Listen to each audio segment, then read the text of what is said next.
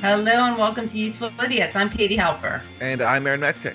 As always, you can go to usefulidiots.substack.com to support us, sign up, and get bonus content. And if you sign up, you also can join us every Tuesday at noon Eastern time in the Absurd Arena, where we're there to live chat with you. And it's been a lot of fun so far. We talked about conspiracy theories, boredom, and yet it's not boring. It's Imagine that. good. All right, so let's get to our four food groups. What do we have for Democrats Suck? So for Democrats suck, let's go to this Democracy Now! Story.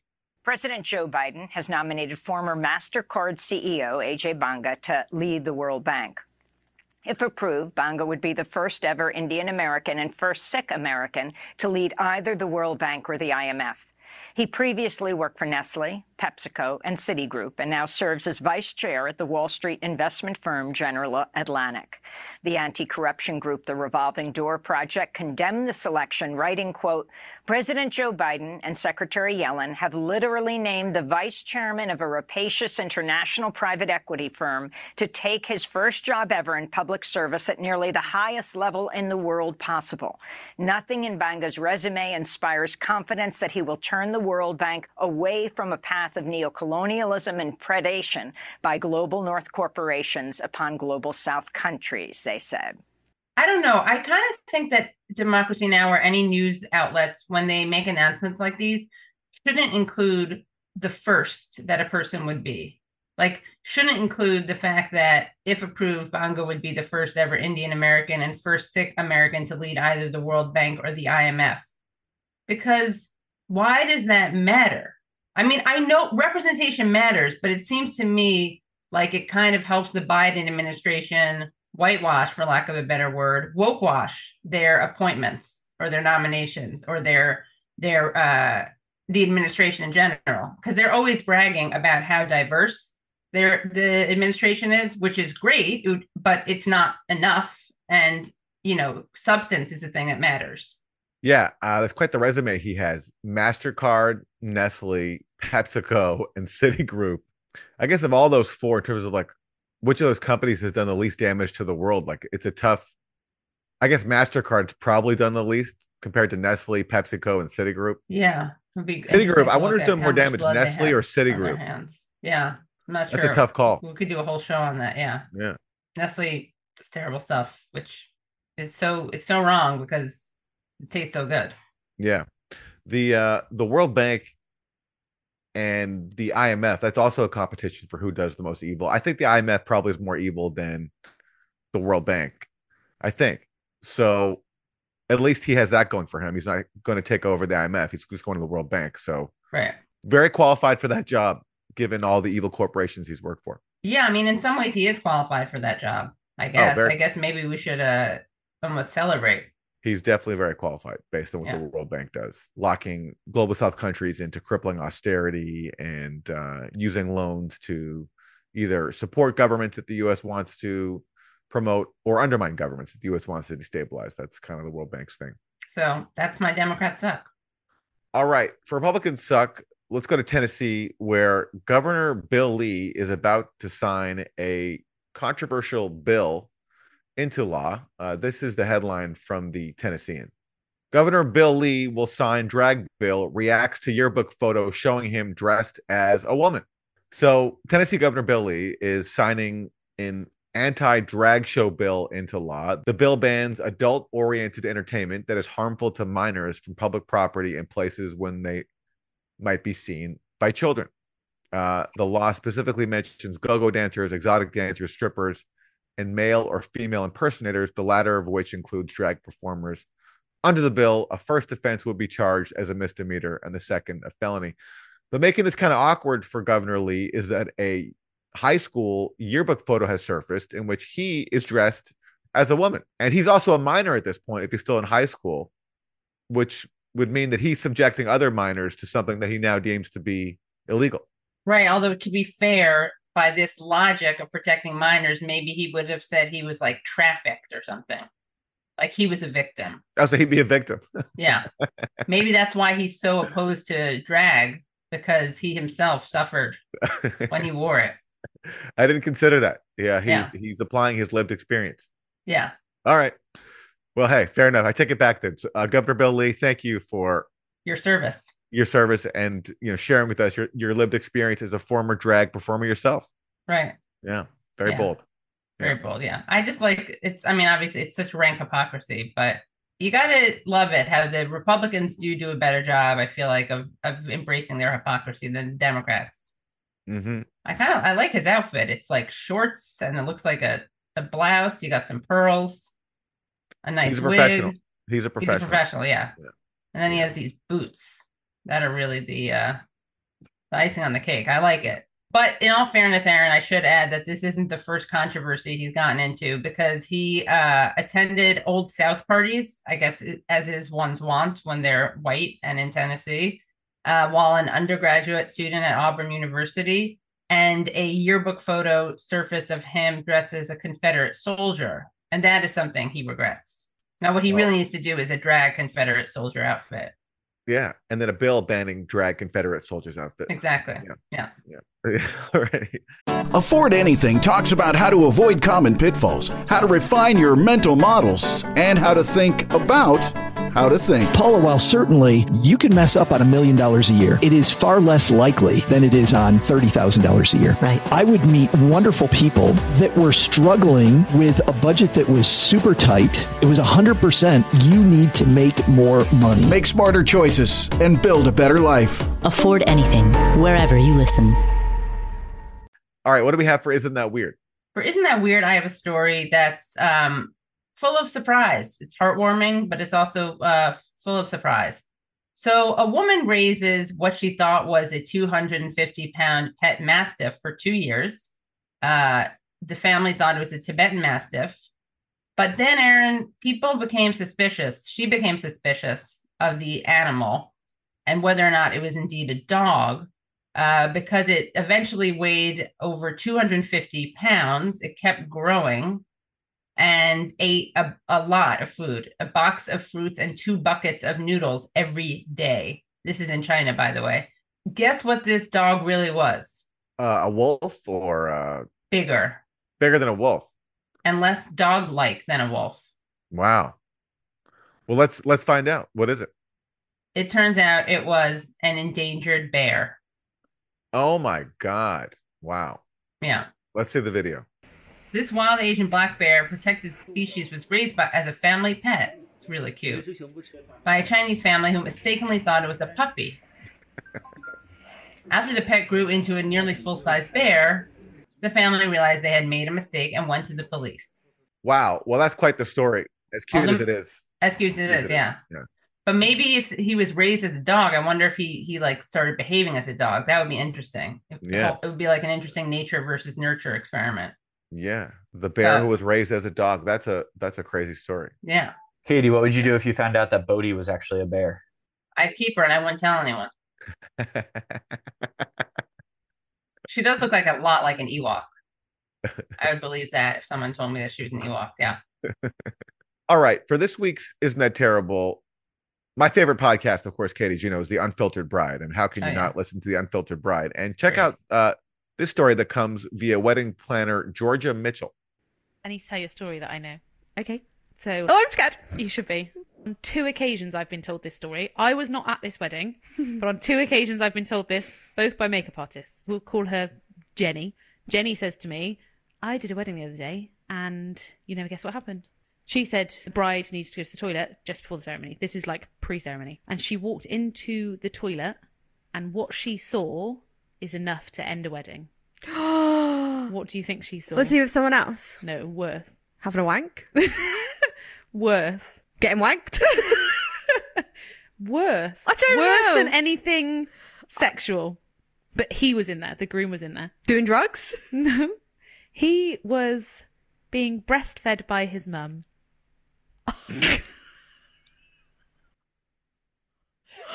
Sorry, what? Why would you marry a man that's getting bitty? Well, I don't think she knew that was what was happening. One last. Why is his mum still producing milk? She's obviously been doing it continuously to get to that bit. Absolutely. Would you call off the wedding? Everybody is in the room waiting. You definitely wouldn't kiss when they say you can kiss the groom. Yeah, I'd say that's a deal breaker. If you were to catch your partner being breastfed by their mother. I just, the thing is, she's hearing this secondhand. So can Right. we really? The responsible journalist in you, Aaron, is you didn't vet. You have not found confirmation of the story. You have not corroborated it. Certainly have not. Right. It's No. just an allegation. Yeah, I'm not hearing. None of my sources have confirmed this story. Right. So, yeah, quite the story, though, if true. Wow. If true, terrible if true, and definitely a deal breaker. But if it is true, good for the groom, who obviously has a huge dependence on his mother, to leave the nest and get married to somebody else. You're right. Given how dependent and yeah. warped their relationship is, it's actually a sign of real strength and health. Yeah. And self-care that he was able to be in a relationship. Yeah. The question is whether he expects his now wife to take over the breastfeeding duties from his mother. Right. If she even went through with it. I mean, what kind of person would go? I mean, I guess if you really love someone, if you made them get help. My problem is, what are the odds? First of all, before marriage, you're not supposed to see the person you're marrying. So what are the odds that you happen to walk into a bathroom and it's the bride or the groom and the mother are so are so sloppy that they get caught breastfeeding? But it's just I don't know. I'm gonna bet the story is not true, but hey, who knows? You're saying if you were engaged in that behavior, you'd probably hide it more. Yeah, and you certainly would not get caught by your wife to be. Yeah. Let's hope. Maybe a caterer or something like that, but right. Well, you're really putting a lot of stock in that tradition of not seeing the bride or groom not seeing each other. I like that. Like for you, that disproves the story. In my experience, people respect it. Yeah. But anyway, certainly, I'm not impugning the integrity of my favorite podcast, The Unfiltered Bride. Of course, I would never challenge the journalism of The Unfiltered Bride, my favorite podcast. So yeah. And those are the 4 basic food groups. This week's guest is Glenn Deason. He is professor at the University of Southeastern Norway, author of the book Russophobia, Propaganda in International Politics.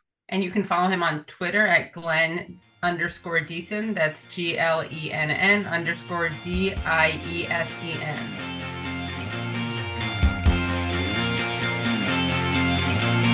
Glenn Deason, thanks so much for joining us. My pleasure. As we're speaking, there have been a number of protests calling for peace inside Europe. Tens of thousands of people turning out in Berlin, London, Paris, Brussels, the Ramstein Air Base in Germany, home to the NATO Air Force in Europe. Talk to us about the anti-war sentiment that is growing in Europe and overall, where Europe is at in relationship to this proxy war. Yeah, well, first it should be said, this is a bit, ironic because when we put all the sanctions on Russia, it was meant to be there the protest would go on and eventually push a regime change. But no, the protests are definitely increasing across Europe. There's a war fatigue. There's also sanction fatigue. Now, I guess there's a lot of reasons for this. Well, first of all, the war has been going on for a while. This promises of a huge, Ukrainian victory over Russia, it hasn't played out. And indeed, we're seeing it going the other way. So people are becoming much more critical. The economic toll is also increasing. The inflation is, getting out of control. And a lot of countries now in Europe are having huge economic problems. I think also many European countries, because they believed Russia would be defeated quickly, they didn't understand that they expected the sanctions to be over quickly as well. So the cost of having our industries cut off Russian industries, cut off Russian energy resources, they're no longer competitive because this is the lifeblood of a competitive industry. So we're having these huge economic problems. This is a huge reason for it. The war isn't going the way, but also I think many people are becoming more politically aware because from day one, most people didn't know much about it. They didn't know that the conflict had been going on since 2014. And, we were told this is simply a aspiring democracy, and then Putin woke up one day, he wanted new territories and invaded. So a lot of the context, as well as NATO's involvement in provoking this war, a lot of this was absent. So I think now that the military failures, economic and political awareness is coming through, you see a lot of discontent across Europe. So you're correct. I think Germany, France, and Britain obviously leading a lot of this.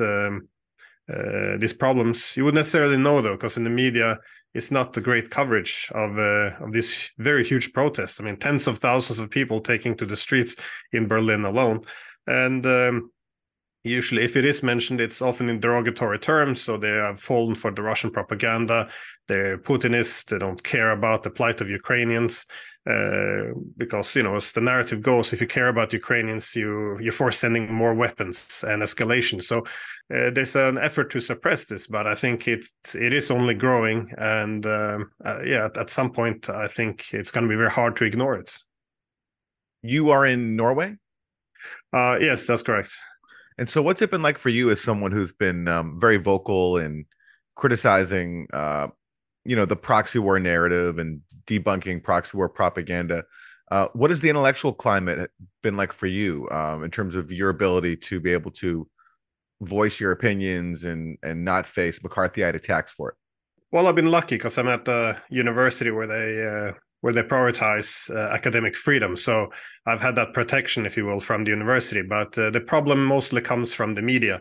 So you have journalists, never actually debating you or asking for coming with counter arguments. Instead, it's always smearing. It's you have to choose the right side. Are you with us or are you with the Russians? And unless you're saying this was a completely unprovoked conflict, NATO had nothing to do with it. It began in 2014. It's only about Russia seeking territory. Unless you go with this narrative, you become a Putinist, a Russian propagandist. So there's a lot of smear tactics in the media. So I think that one of the last articles someone wrote about me was one of the papers in Norway. They wrote a 7-page article about me with the front page, apparently saying that it's very problematic. I worked for a Norwegian university because I'm in breach of international law for spreading war propaganda. Which was weird because I never even supported the Russian invasion. But as the article suggested, because I don't have to support the invasion, but because I sometimes write for Russian media and interviewed by Russian media, this means I'm contributing to Russian propaganda, and hence I'm in breach of international law, and I should be punished. Definitely do not deserve working as a professor at a Norwegian university. So there's a a bit of a crazy climate at the moment. It's very, very little discussion. It's we used to suggest that you don't go after the man, you go after the argument. But I think this is all out the window now. There's no arguments left. It's only dragging your name through the mud and trying to destroy your professional career. So it's very unfortunate, and this is coming from me. And I, as I mentioned, I didn't even support this invasion. My argument was merely that this is a proxy war, one which has been building up for quite some time. And again, I've been saying this for at least since 2004. So it's a bit strange now. If almost 20 years later, I should probably suddenly say, no, we're not moving towards war in Ukraine. It's nonsense. So. It doesn't matter if you've been consistent saying this for almost 20 years. Because you don't follow the narrative, you become labeled, and none of the local media then wants to touch you anymore because then they're associated. Glenn, explain briefly why you've been saying this since 2004, because most people start the date at say 2014 when there was a US-backed coup. You're going back earlier to 2004 to the time of the so-called color revolutions that the U.S. supported in places including Ukraine. Yeah, because, we often have this narrative that, Ukraine always just want to escape the Russia's claws and get into the Western embrace. But as we see, every poll from 91 till 2014 has showed that the Ukrainians did not want to join NATO. Only about 20% wanted this. And if they had to choose between the West and Russia, most have favored Russian formats or Russian-led integration schemes. So what happened in 2004 was the Orange Revolution in Ukraine, which the more Russian-friendly candidate was pushed aside in favor of Yushchenko, which was very anti-Russian, pro-NATO candidate. Now, when this happened, of course, the US said, "Oh, this is a democratic revolution." But at least at this point, we had more critical voices in Western media. I remember The Guardian wrote many articles where they argued that this is, was America essentially winning elections for others. It was a coup. This is how it was described, which I think was largely a correct description. So anyways, they got Yushchenko, this anti-Russian president, after the Orange Revolution in 2004. But as it turned out, he became very, very unpopular. I think Newsweek once referred to him as the most unpopular leader in the world. He had like 2.7% approval rating towards the end. So at the end, the Ukrainians got rid of him, and they returned to the original candidate, which was Viktor Yanukovych. And again, it was since then I kind of made the argument that this is very dangerous because, as countless American officials have recognized, Ukraine in NATO is an existential threat to Russia, and also it would unleash a civil war probably in Ukraine because it's so unpopular. I would just point out one last thing. This is what the argument was of William Burns, which was the ambassador to Moscow and now the CIA director. In 2008, he warned in this WikiLeaks cable that if the US would continue to push Ukraine into NATO, they would probably unleash a civil war, something the Germans and French agreed with, and that Russia would probably intervene militarily, even though they would really not like to do this. So again, this is why I've been saying it since 2014. The problem, though, after Yanukovych came in 2010 is this time I think the United States and NATO in general are more determined that their candidate will stay. So I don't think there's possibility anymore after 2014 to have a Russian-friendly candidate in Ukraine. You say that you didn't support the invasion. You frame this as a proxy war. That's your historical view, but what should be done now? And what should the West be doing? It's a great question. I think, the most important thing is we should find a way of having a compromise, sit down with the Russians and find a settlement. Now, this is always denounced because negotiations have become a naughty word now, in which we say, "Oh, this means we can't give away Ukrainian territory." But my argument is that NATO's involvement in this can have a positive impact as well, because what Russia's primarily after is security guarantees. It doesn't want NATO on its borders. If it has to occupy Ukraine to prevent this, it will. But in NATO, if we provide some kind of security guarantees to the Russians, this would then enable the Russians to take a step back. Now, this has gone on for so long, and they've had so many losses. I don't think they're going to leave Donbass, for example, no matter what. But the first step surely has to be negotiations, because I'm not sure where else would go from this, especially at this point in time in the war. It's becoming very, very dangerous situation. The reason is because Ukraine is losing the war. I mean, they lost all the manpower. It's not sustainable. They lost their equipment and ammunition. We even depleted NATO's weapon storages, not just our equipment, but also ammunition. The sanctions haven't been working. So what do we do now that we run out of weapons? There's only two options. We can either escalate further, that means heavier long-range weapons, or send our own troops in, or we can sit down and negotiate. This is the only two options we have now. And again, the main impulse is always to double down. So I fear that that's the wrong decision. So I think this point in time, we should really sit down and start talking at least. Could you react to this argument that I've been hearing? I don't know if you guys have been hearing it, but the left that wants negotiation and diplomacy, that we're being naive, that Putin's never going to come to the table right now, that he's winning. Why would he come to the table? What does it mean, diplomacy? I've heard some people really dismiss that even as a possibility. So what's your response to that? Well, that argument goes that you can't negotiate with Putin, and it's never been possible, and he only respects force. But again, I don't think there's any. I think all evidence available suggests the opposite. Keep in mind that when when Russia first sent its troops in, it explained it quite clearly. It had a very limited objective with limited means. So the objective was to impose a settlement on Ukraine because the West had undermined the Minsk agreement for 7 years. And we know this. The French have admitted it. The Germans have admitted it. The Ukrainians have as well. And the means to do this was to send limited force in and pressure Kyiv. And we know this is true because within the first few days, they began to initiate negotiations with Kyiv.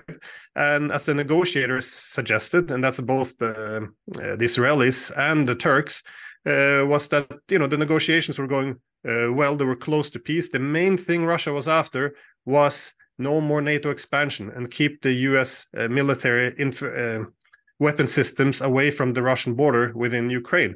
So this was the main thing they were after. Again, this has been confirmed in the Ukrainian media, US media, and even top officials in the US, Fiona Hill and Angela Stent. Well, not officials, I think there used to be in intelligence. Anyways, they published also Foreign Affairs, pointing out, yes, in March already, right after invasion, they were close to an agreement. The main thing Russia wanted was no more NATO expansion. And so for me, what this proves is, yes, you can talk to Putin. Russia is willing to make a compromise. And again, this is all about NATO. They do not want NATO on their borders. Admitting this does not mean that one has to celebrate the invasion or before it. It just means that you have to be honest about what this war is about. And it is about NATO. And Russia has shown that it's willing to negotiate. So I would say the opposite. I think it's the West that has been sabotaging these negotiations. And again, this is also something that we learned from the Israeli prime minister, the Turkish foreign minister, even Boris Johnson. He went around after he had contributed to sabotage the peace agreements. He said very clearly, we don't want a bad peace. So it's for me, there should be enough evidence now to show this that you can talk to the Russians, that they are willing to make compromise, and it's about NATO. But this is very difficult to say now. If you say this out loud in the West, you become a Russian propagandist. You become a useful idiot, if you will. It's amazing. Just to underline this point, you have 4 different NATO-aligned sources confirming that there was a peace agreement or the outline of a peace agreement between Russia and Ukraine. You have sources close to Zelensky. They're the ones who revealed that Boris Johnson came over in April and sabotaged it. Then you have, as you mentioned, Fiona Hill in Foreign Affairs. Then you have the former Israeli Prime Minister Naftali Bennett. And you also have the Turkish foreign minister saying that there was a peace agreement, but the West wanted to keep fighting Putin. Everyone said the same thing. It's only Fiona Hill who didn't report who blocked it, but we can put the pieces together based on all the other sources. And yet you can't even acknowledge that in U.S. media. The New York Times recently, for the first time, acknowledged Naftali Bennett's comments, but they haven't acknowledged everybody else's, and it's just not allowed to be discussed inside Western media. There's also German general Harald Kuyat. He was also on a NATO. I forgot the name of it. Some NATO council. Anyways, a general. Was he forced to resign? Was he one of the people forced to resign? No, he was. He had retired. No, that was the other one. That was the head of the Navy, I think. That was before the Russians invaded. The German head of the Navy, I think he suggested, listen, what the Russians are asking for is quite reasonable. Just let's treat them with some respect. And then he had to go. Yeah, but this German general, he was he's retired. But again, he was top in the NATO system, and he confirmed this as well. Like he said, he knows firsthand that the US and British sabotaged these peace negotiations because, much like the Turks and the Israelis, he said, well, this is what they wanted. They saw an opportunity now to fight the Russians with Ukrainians. It's a great proxy war. And again, it's been confirmed also by many American leaders. I think Mitch McConnell, he had a long speech where he made this point as well. This is not about some idealism. This is about hard, cold American interests. He said, Lindsey Graham said as well, we have a great format now with Kyiv. We supply the weapons, and Zelensky promised to fight to the last Ukrainian. This is,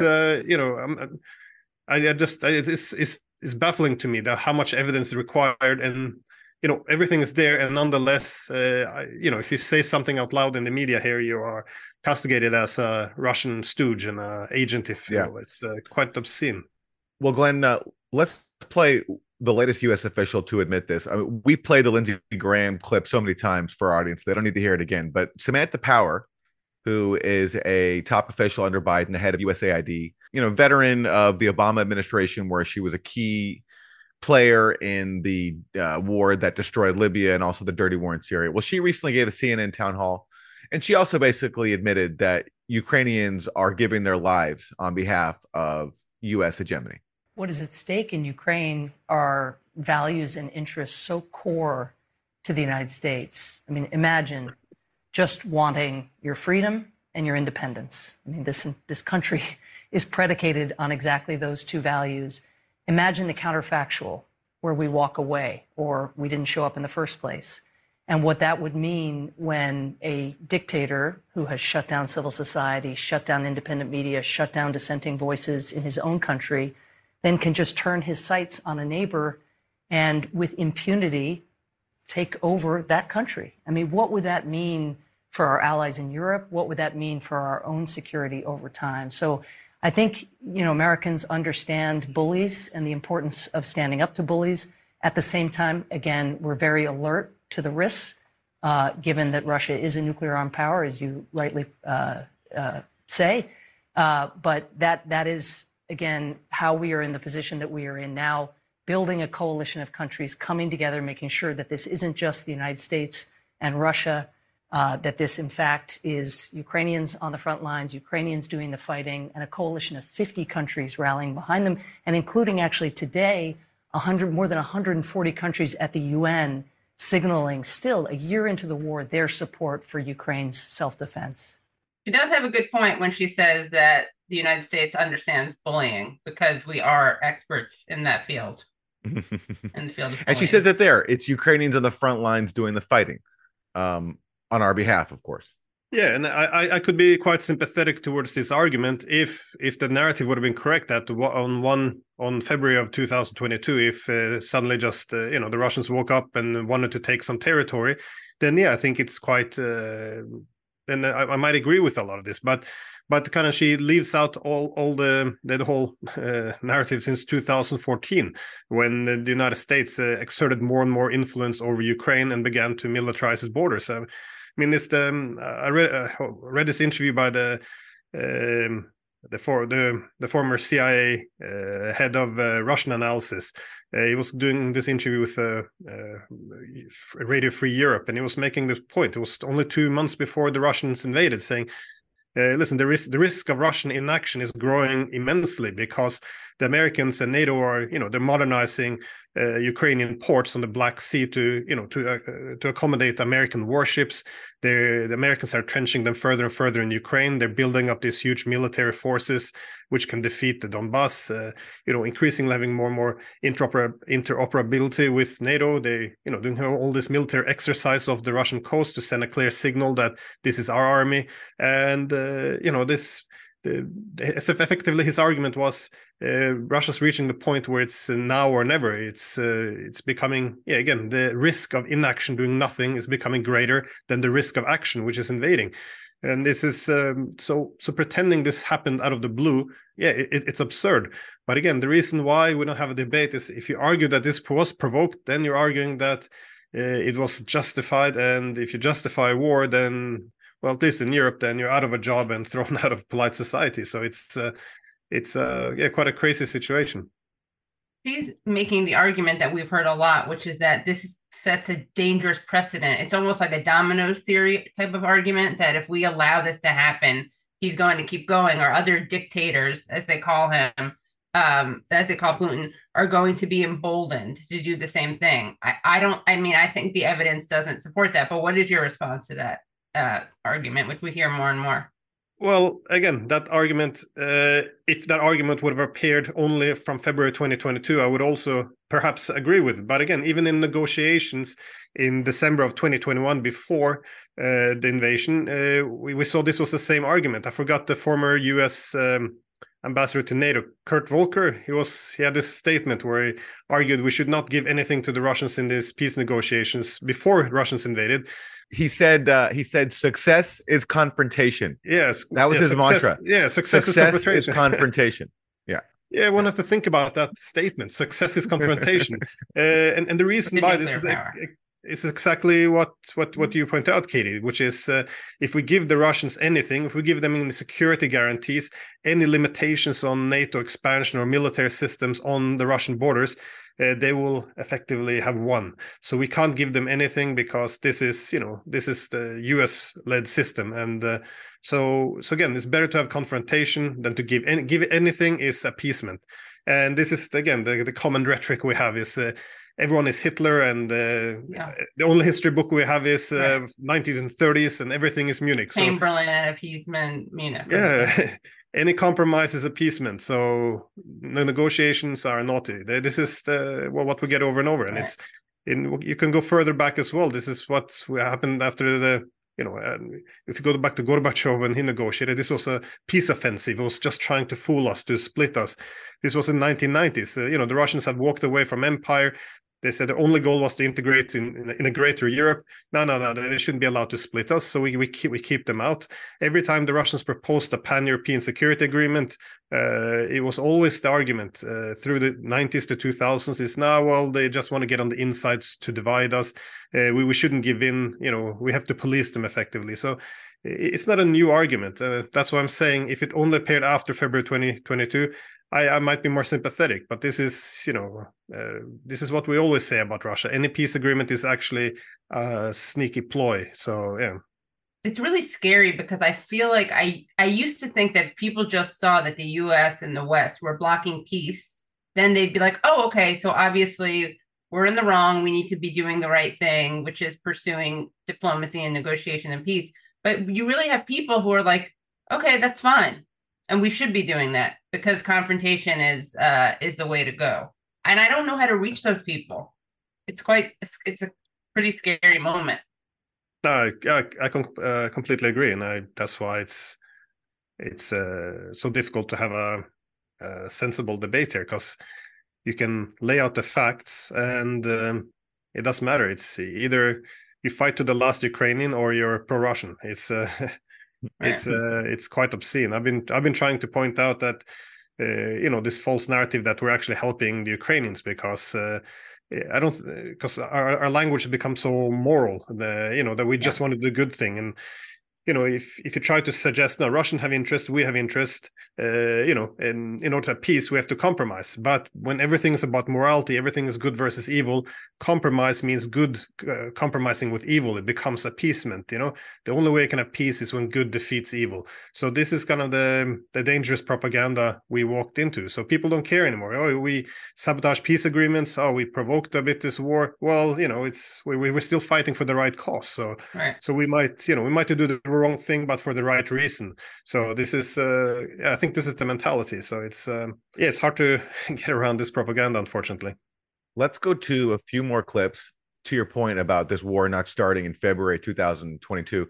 This is NATO Secretary General Jens Stoltenberg recently acknowledging that this phase of the war actually began in February 2014, after the US-backed coup, which he didn't mention, but the timeline, according to his own narrative, starts even way before Russia invaded. This is what Jens Stoltenberg said. It didn't start in February last year.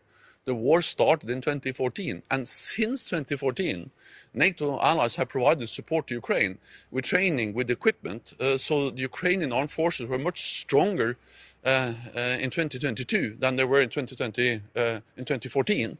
And of course, that made a huge difference when President Putin decided to attack Ukraine. So there he's trying to brag about how much support NATO has given to Ukraine since 2014.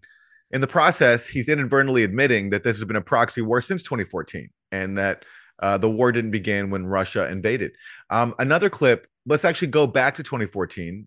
This is back when John Kirby, who's now a spokesperson at the National Security Council, he was a spokesperson at the White House. And in October 2014, he was questioned by journalist Matt Lee of the Associated Press about NATO expansion and the role that was playing in fueling the proxy war. To look at this and say the reason that the Russian army is on NATO, the Russian army is at NATO's doorstep is because NATO has expanded rather than the Russians expanding. That, in other words, NATO has moved closer to Russia rather than Russia moving closer to NATO. Is that not an accurate way to look at this? I think that's the way President Putin probably looks at it. It's certainly not the way that we look at it. You don't think that NATO has expanded eastward toward Russia? NATO has expanded, okay. and the expansion has been a good thing for. So the reason that the Russian army is at NATO's doorstep is not the fault of the Russian army, it's not the Russian army that's done it. It's NATO has moved closer to I'm pretty east. sure it wasn't NATO who was ordering, upwards of 15 battalion tactical groups to within 10 kilometers of the border with Ukraine, and I'm pretty sure it wasn't NATO who put little green men inside Ukraine to destabilize eastern states. I'm pretty sure that Ukraine is not a member of NATO. So unless that's changed, it's not changed. But I'm pretty sure the movement by Russia is Russia's decision. If NATO has moved east, the reason that the Russian army is closer or on NATO's doorstep is because NATO moved. NATO is not an anti-Russia alliance. NATO is a security alliance. Unfortunately, for 50 years, it was an anti-Soviet alliance. So Where's do you the not Soviet understand Union it? Do you not understand how, or can you not even see how the Russians would perceive it as a threat? And the fact that it keeps getting closer to their border, while their troops, I mean, the places where their troops are, you say their troops are, and may have been in Ukraine and Georgia, are not NATO members. I'm not going to pretend to know what goes in President Putin's mind or Russian military commanders. I mean, I barely got a history degree at the University of South Florida. Right. What I can tell you is that NATO is a defensive alliance. It remains a defensive alliance. Fair enough, but it has moved east. Correct? I mean, that's just a fact. It has expanded, absolutely. Right, exactly. But there's no reason for anybody to think the expansion is a hostile or threatening move. And we've been saying that throughout the last 15 years, man. Like you're moving closer to Russia. You're blaming the Russians for being close to NATO. No. That's exactly what Hegel said. We're blaming the Russians for violating the territorial integrity of Ukraine and destabilizing the security situation inside Europe. Which is not a NATO. I see other countries feel threatened. That was Jen Psaki, I think, coming in at the end. But that's an example of this U.S. attitude where we expand NATO to Russia's borders, and then we act indignant when Russia responds and even seeks security guarantees prior to the invasion, as you mentioned, Russia did back in December 2021. Yeah, and if you saw the rhetoric being used as well, this is what you see from the media. So he's just pointing out a very narrow, clear argument is the journalist saying, listen, you're complaining that Russia's closer to NATO borders. Well, we're the one expanded, right? Like we got to their border. It's like, yeah, that's what Putin wants us to think. I mean, it's not even an argument. It's just now you are repeating Putin's lines and you're against us. This is, what you do in conflicts. This is also a bit in human nature. We divide between us and them, and if you don't fall in line with the narratives, now we're putting in the them camp. So now you're talking, like the enemy, and it's a good way of censoring or shaming or labeling those who attempt any attempt of dissonance. But it's not very helpful at all, and I think. I can just quickly on this comment, he said that NATO is not a threat to anyone. It's a very strange argument because, threats are usually assessed by capabilities and intent. Now, capabilities can be permanent. The intent, is you don't know what the intentions are, and also it can change. But I think this is also what makes NATO very dangerous from my perspective, because it has two problems. One, has a very hegemonic view of security. That is, you can only have security if NATO dominates, much like the US security concept suggests. The only way you can have security and stability in the world is if you have US global primacy. You can't decouple that from security. And the second is this idea that NATO is not a threat to anyone. It's just a force for good. We just want to have democracy, peace, and human rights. So we can expand the world's biggest military alliance up to your border, one that's actually very openly attempting to contain you. And it's not a threat to anyone. We can be bombing countries who never threatened us, from Yugoslavia to Libya, and we still refer to it as a defensive alliance in the same breath. And anyone who disagrees, challenges it, well, they're now saying what Putin wants us to think. It's this very insane propaganda which makes it impossible to have any sensible discussion here. And to hear the rest of the interview, please go to usefulidiots.substack.com. What a great guest. Yes, I think that was his first time on Useful Idiots. Yeah, it was, yeah. And nice to meet and interview Glenn Deason. His book, again, is called Russophobia, Propaganda in International Politics. Very relevant to our current international politics where Russophobia is rampant. Yeah, and make sure you subscribe to our Substack at usefulidiots.substack.com, or if you prefer locals, you can go to usefulidiots.locals.com so you can hear the full chat with Glenn, and we talk about things like the Nord Stream pipeline bombing, the Seymour Hersh article on it, and the China peace plan. All right. We'll see you next week, everybody. Thanks for tuning in. Hello, thank you so much for listening to and watching Useful Idiots. For full episodes and extended interviews, please subscribe at usefulidiots.substack.com. You can subscribe on YouTube at youtube.com/usefulidiots for clips, live streams, and full episodes. Also, subscribe to us wherever you find your podcast. Follow us on Twitter at UsefulIdiotPod and use the hashtag UsefulIdiotsPod. Join us Mondays at 10 a.m. for the Useful Idiots Monday Morning Show, where we discuss the Sunday morning news shows so you don't have to watch them.